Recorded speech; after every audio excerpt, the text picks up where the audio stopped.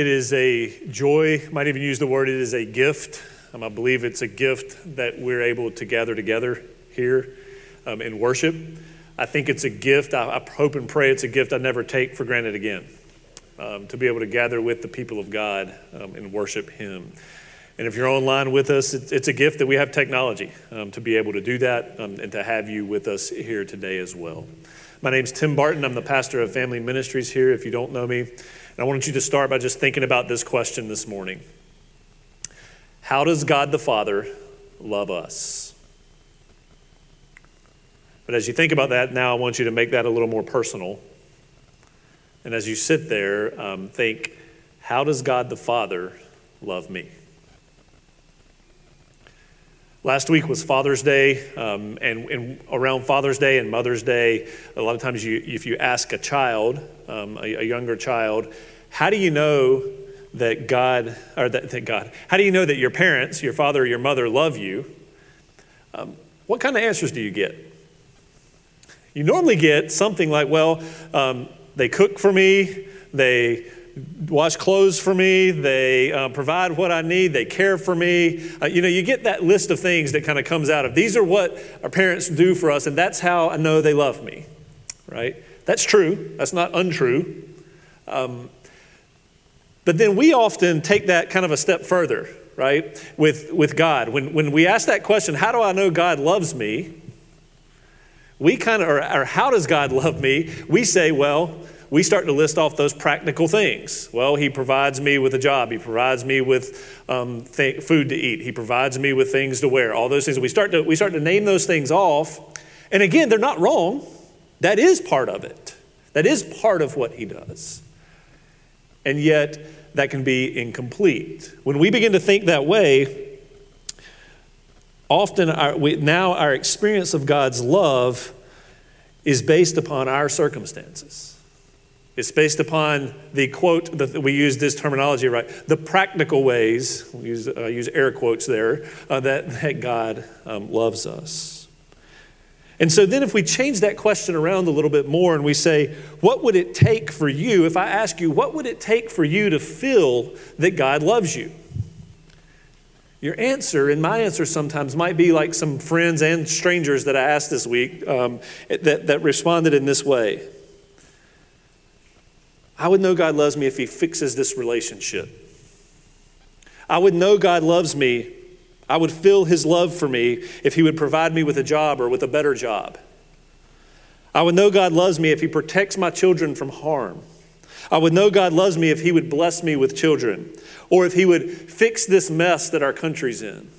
I would know God loves me if He'd give me enough money to pay off this debt I shouldn't have, or if He would rid the world of cancer, or if He would make me feel better. Those are all honest answers. Those are real answers this week.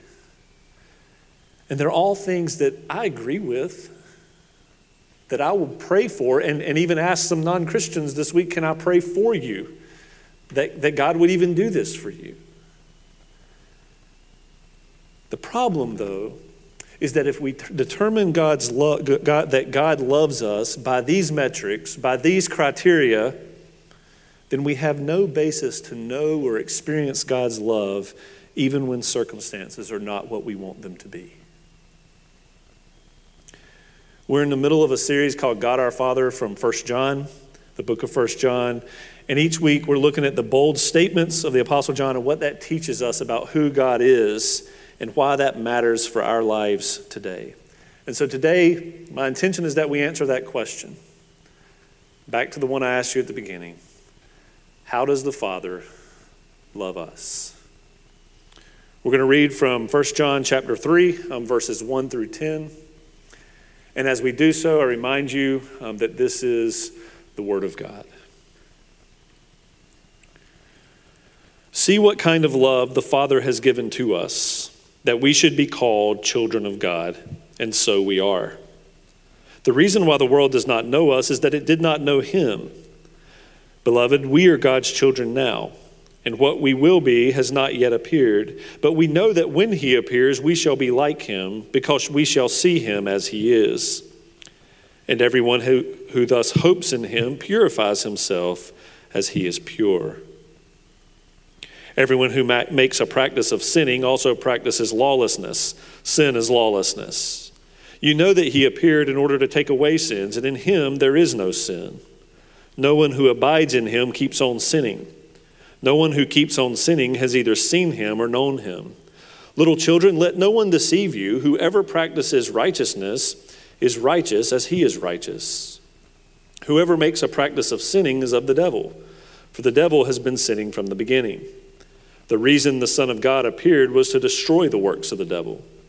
No one born of God makes a practice of sinning, for God's seed abides in him, and he cannot keep on sinning because he has been born of God. By this it is evident who are the children of God and who are the children of the devil. Whoever does not practice righteousness is not of God, nor is the one who does not love his brother. Father, we come before you today and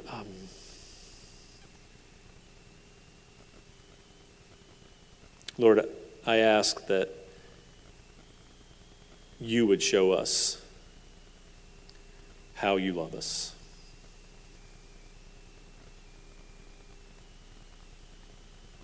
Lord, that those who are here today that are followers of you,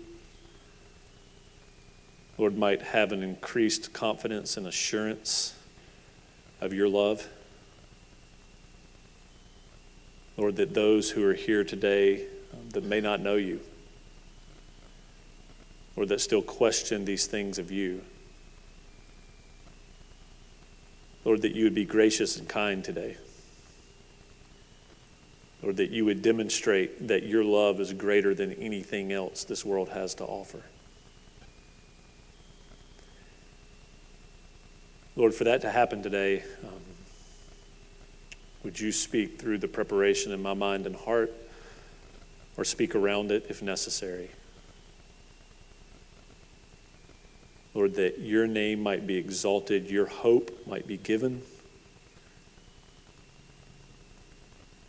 And Lord, that we might leave here today encouraged by the love of the Father.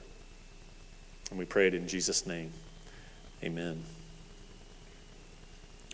So as we go through this passage today, you probably noticed when I was reading it that it felt like John was like going back and forth as he goes through it, and kind of all over the place is what it feels like as you read through that passage. Today, as we look at this, because I'm going to have to jump from back and forth a little bit. So I'm going to do my best to take you with me when I do that, from verse to verse. I'll tell you where we are. And if you have questions afterwards, please come talk to me. That being said, let's start in verse, or let me give you a little bit of the background just in case you haven't been with us. The Apostle John, the one who was with Jesus, is now later writing and making an argument telling Christians as followers of Jesus in Ephesus, and then this letter circulated through Asia Minor, but telling them that they do belong to Jesus even though the false teachers are telling them otherwise. So the false teachers, I'm not going to go back and read it right now, but if you look back at chapter 2, verse 18, and then following into verses 22 and 23 of chapter 2, the false teachers are who he calls the Antichrist, the little a plural, Antichrist. And these are those who deny who Jesus is. They deny that they need Jesus, and they deny the connection with the Father and the Son. All right? That's what it says in verses 22 and 23. That's a whole other sermon that we can talk about later if you'd like to. But he's saying that's who these are. And what these false teachers are saying now, specifically in this passage, and in the context of the book of 1 John, is that that the people don't belong to Jesus. Or John, I'm sorry, let me just say it this way. The people are saying that, John's telling the people, you do belong to Jesus, even though the false teachers are telling you you don't, even though the circumstances you're in make you feel like that's not true. All right? The Father loves you. And so what I want to show you today and help us answer is how he loves you. Let's look at the first point, which is the Father calls us his children. That's the first way he loves us, is that we are called his children. Verses 1 and 2. See what kind of love the Father has given to us, that we should be called children of God, and so we are. Then in verse 2, beloved, we are God's children now. In the ESV, which is what I'm reading from here, it says see. That word is behold, and so the connotation is this: pay attention to, stop everything else you're doing, stop everything you're sitting there thinking about right now, listen to me, this is important. That's what John's saying. And then he says to them, you are children of God. And then in verse 2 at the beginning, he repeats it. You are children of God. What does it mean then to be a child of God? We need to stop on that and think about that for a minute. First, what it's not. A child of God is not someone who has done enough to convince God to take them in. A child of God is someone of whom God has said, you were separated from me because of sin. You have no right to come to me. You could never earn your way into my family. You couldn't even get your big toe in the door on your own. You deserve nothing. But because of my great love, I sent Jesus to live the perfect life, to die the death that you deserve, to take that wrath, that word propitiation that's throughout John, 1 John, to take this wrath and give you the righteousness of Christ. And because of what Jesus has done for you, you as a child have all the rights and inheritances that belong to Jesus. So, I will take care of you. I will love you. I will not leave you. You are my child. Then he tells the people at the end of verse 2, and you are God's children now. This isn't just something for future context. This isn't just something looking out to heaven. You are God's children now. And that's important in the context because in the context, he's battling the false teachers who were telling the people, you're not God's children yet. And we know you kind of know this Jesus thing, but you're not God's children yet because you don't have enough of the knowledge. In their case, the secret knowledge, but you don't have enough of the knowledge. They're telling them you need something more to know that you are God's children. It's knowledge there. For us, in our culture, it can be knowledge, but it can also be you need to know you're God's child, you need good circumstances. Or you need financial stability. You need blessings and good health. Y'all hear that? That is what has been, say this clearly, that is the lie that has become a big portion of American Christianity. That's not what the Bible says. It's going on then, all the way back when John's writing this letter. It still goes on today in different forms. We need to be aware of that. We call it what it is because it robs us. John says, pay attention to this. You have been given this great love. That's what he starts with. See the kind of love, or if you're in the NIV, see the great love which the Father has loved us. It's a type of gift that's been given that you can't earn. Now, kids, if you're sitting, I'm going to talk to some kids for a second. Where are they? There we go. If you're sitting in here, but everybody pay attention. Because if your parents say to you, or you go to your parents and you say, I want a game or I want a toy. All right, maybe it's a video game, it's a toy, whatever. And you go to your parents and you say, I want this. And your parents say, okay, I'm going to give you 3 extra chores. You do these 3 extra chores, and then then I'll get you the game. And they do that. A lot of times that's how we treat God's love. We think when we're going to God and saying, God, treat me as your child, and God, will you show me your love? And we think God says, yeah, but you need to do these 3 extra things first. Just to prove you're still with me. But kids, what God does is God actually says, it'd be like your parents saying, coming home from work one day, walking in and saying, here's the gift of this game. Here's the gift of this toy that you wanted. What do we do then? The only way we can take that is we receive it and we give thanks for it. We don't always do that for the toys and games, but we receive it and we give thanks for it.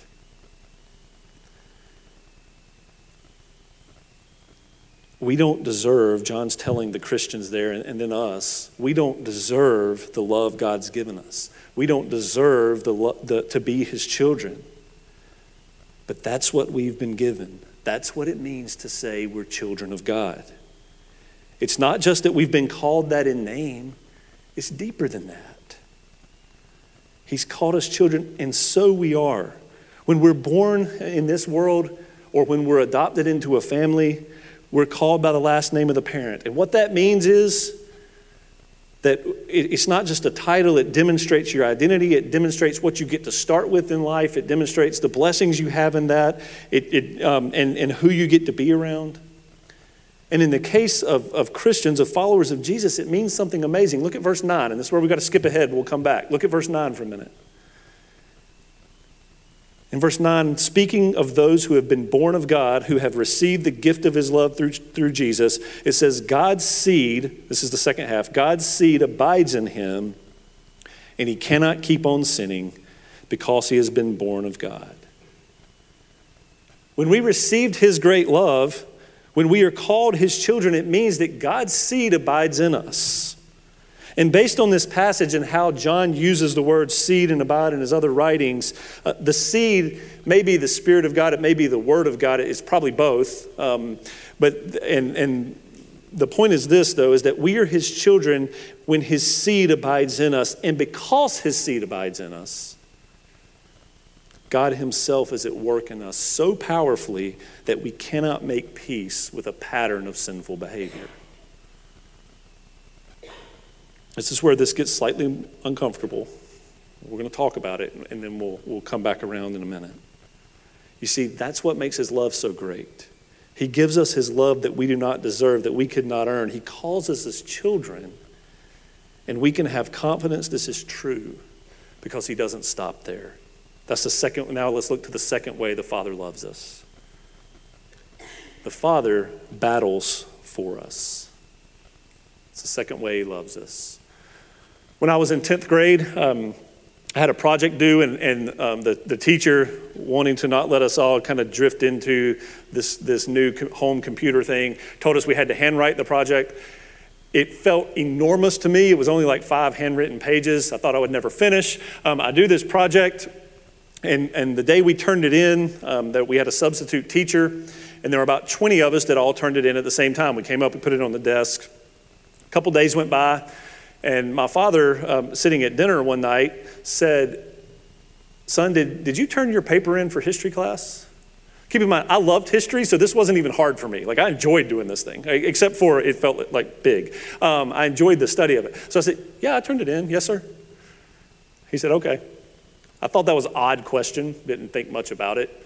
The next day, I'm sitting in this class. I believe it was in second period, but I'm sitting in this class, and my teacher, who I really liked, he was my favorite teacher, he comes up to me and he said, "Tim, did you turn your project in?" "Yes, sir."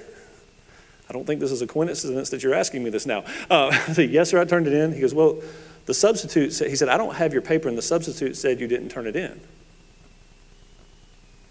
It's like, Well, I did. He's like, "Okay."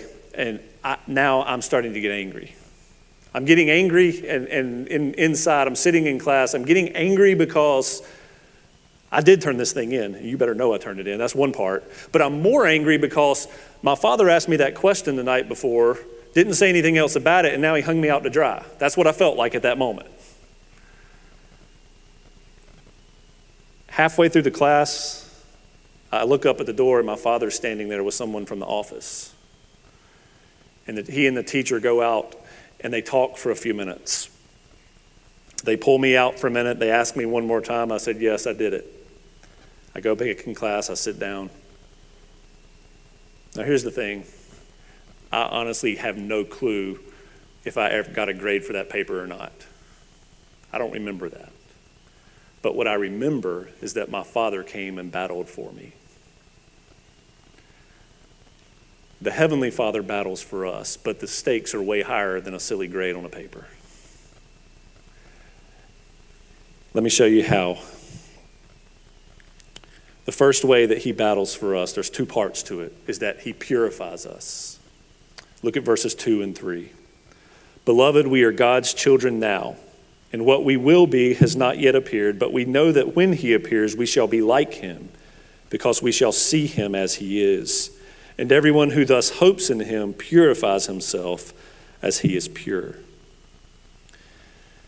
You know, when we read this, if you read it on first glance, we can read it and think, I'm hoping in God now, so now I must go and purify myself and make myself more like Jesus.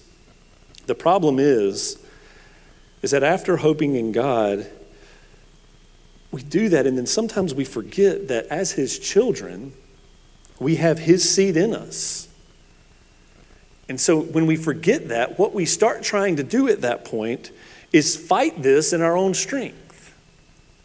How many of you have ever tried to fight sin in your own strength? You don't have to raise your hand. I'll raise mine. And what happens then? It's demoralizing. It's exhausting. Why? Because we don't have it in our own strength. It's only by his seed working in us, by his strength, by his power. In verse 2 and 3, John is saying that when Jesus returns, we will be made like Jesus fully. That's how the Father battles for us. Sin will be no more in us. So when we hope in him, when we hope in Jesus, we can know, understand this isn't some probable percentage where we think we can beat the odds. We can know, it says, that when he returns, we will be purified. That's the motivation to battle sin within us now. Our hatred for sin comes from God and his abiding in us. Our power to fight sin comes from God and his abiding in us. As soon as we start trying to see our sin or fight our sin without him, we begin to act in hopelessness. Or we set up some sort of rules to compare ourselves to others because somehow we think that means we're progressing in our Christian life. That leads us to the other part of how the Father battles for us. The second part is he destroys the works of the devil. Look at verse 8 again. And this in the second part of the verse says, the reason the Son of God appeared was to destroy the works of the devil. What are the works of the devil? I believe what he's saying here is the works of the devil is the practice of sin. So just before what I just read in the second half of verse 8, just before that, he says, whoever makes a practice of sinning is of the devil, for the devil has been sinning from the beginning. Then he says, what I just read was the Son of God came to destroy the works of the devil. Then in verse 9, he says, no one born of God makes a practice of sinning, for God's seed abides in him, and he cannot keep on sinning because he's been born of God. In both these verses, the Greek verb tense for practice and sinning implies an ongoing, continuous action. That's why the ESV and NASB and several others translate it this practice of sinning and not just the word sin, because it doesn't fully capture what we're talking about. It's this ongoing thing. And what John seems to be saying here is that it is impossible for the life of a follower of Jesus to remain completely unchanged. It is impossible for the life of a follower of Jesus to look exactly like it did prior to the time we understood our sin, prior to the time we understood our need for Jesus. Followers of Jesus will continue to sin. I don't think that's a surprise to any of us. Followers of Jesus will continue to sin, but John makes clear that followers of Jesus will not go on sinning without conflict and unsettledness in our hearts. We won't go on sinning without repentance. Now, do you remember, and I'll even ask the kids, but all of you think about this, do you remember the first time you knew you had done something wrong? First time you knew you had done something wrong. Or the last time, whichever. When you knew you had done something wrong, you may remember the feeling. It was this unsettledness, this turmoil, or maybe just the feeling first of, did anyone else notice I did that or thought that? You knew it wasn't right, even as a child. But as we grow older, what can happen is we can learn to numb that feeling by growing accustomed to the thing that we're talking about, growing accustomed so that it doesn't bother you anymore, or using substances, or using entertainment, or using achievements to help you forget about it. But John is saying here, and this is important, that followers of Jesus will not be content or satisfied to keep on sinning without an unsettledness, because God's seed abides in us. That's what he's saying in verses 4 through 6. Everyone who makes a practice of sinning also practices lawlessness. Sin is lawlessness. You know that he appeared in order to take away sins, and in him there is no sin. No one who abides in him keeps on sinning. No one who keeps on sinning has either seen him or known him. 2 weeks ago, we defined sin as doing what God said is wrong and leaving undone what God says is good for us. In verse 4, we see that definition more clearly. He says sin is lawlessness. Well, what's the law? It's God's law. And it's summarized in the Ten Commandments, but then more clearly and succinctly summarized by Jesus. Remember what Jesus' words were? Love the Lord your God with all your heart, soul, mind, and strength, and love your neighbor as yourself. Sin takes that. Sin in our hearts. The principalities of this world take that and they say this: I have a right to tell God what I think is best. I have a right to tell God I'm going to do what I want to do. I get to decide how much of my heart, soul, mind, and strength God gets. I get to decide which people around me I want to love as myself. It is rebellion against God. It's rebellion against what he says is good. But followers of Jesus, we see our sin. We hate our sin. We confess our sin, and we fight that sin as we continue to grow in relationship with God through Jesus. Because, again, it's not go do it yourself. We do that because God is battling for us. God is battling for those who are his children. The work of the devil, the work of Satan, is to nurture and cultivate the pride that puts our desires before what God says is good, before the law of God. And therefore it's lawlessness, and it's the heart and core of sin. That's what the Son of God came to destroy. And all of you who are sitting there, and the one that's standing here. The Son of God came to destroy the guilt of sin, and he came to destroy the practice or continuation of unrepentant sin in the lives of his children. It's a process. The word we have for it is sanctification. It's not immediate, but it's continual, and he's doing that work. Verse 10 says, by this it is evident who are children of God and who are the children of the devil. Whoever does not practice righteousness is not of God, nor is the one who does not love his brother.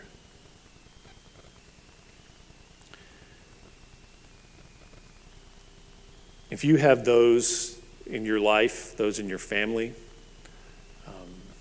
or maybe even in your own heart, your own personal things, where when you hear this passage, you worry. Lord, do they really know you? Or you're worried right now, Lord, do I really know you? I want to encourage you. I want to encourage you to pray for them. Our temptation is to go and to say to them, God says this, and you're breaking all that. And there may be a time for that. But what we're always called to do is say, Lord, would you please battle for them and show them their sin? Lord, would you please reveal that to them? And then in our hearts, are we willing to say, Lord, please show me my sin? I know I have sin within me. Every one of you sitting there and standing here, every one of us has blind spots in our lives, things that God has not yet revealed to us, in the ways that we do not love him with our heart, soul, mind, and strength, and love our neighbor as ourselves. You understand that when Jesus summarized it down to that, it's all encompassing. We all have those places. But if we can ask him to show us that and then to change us and purify us, here's the beauty. When we do that, we then can have confidence that we are his children not because of what we've done, but because of his great love for us.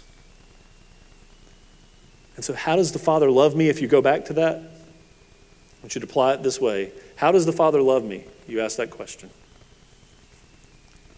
He calls me his child. And he battles for me. He calls me his child, and he battles for me. A friend of mine shared this quote with me earlier this week, and it's from pastor and author Tim Keller. And he says, the only love that won't disappoint you is the one that can't change, the one that can't be lost, the one that's not based on the ups and downs of life or how well you live. It's something that not even death can take away from you. God's love is the only thing like that. Would you reflect on that a moment as we prepare for the Lord's table?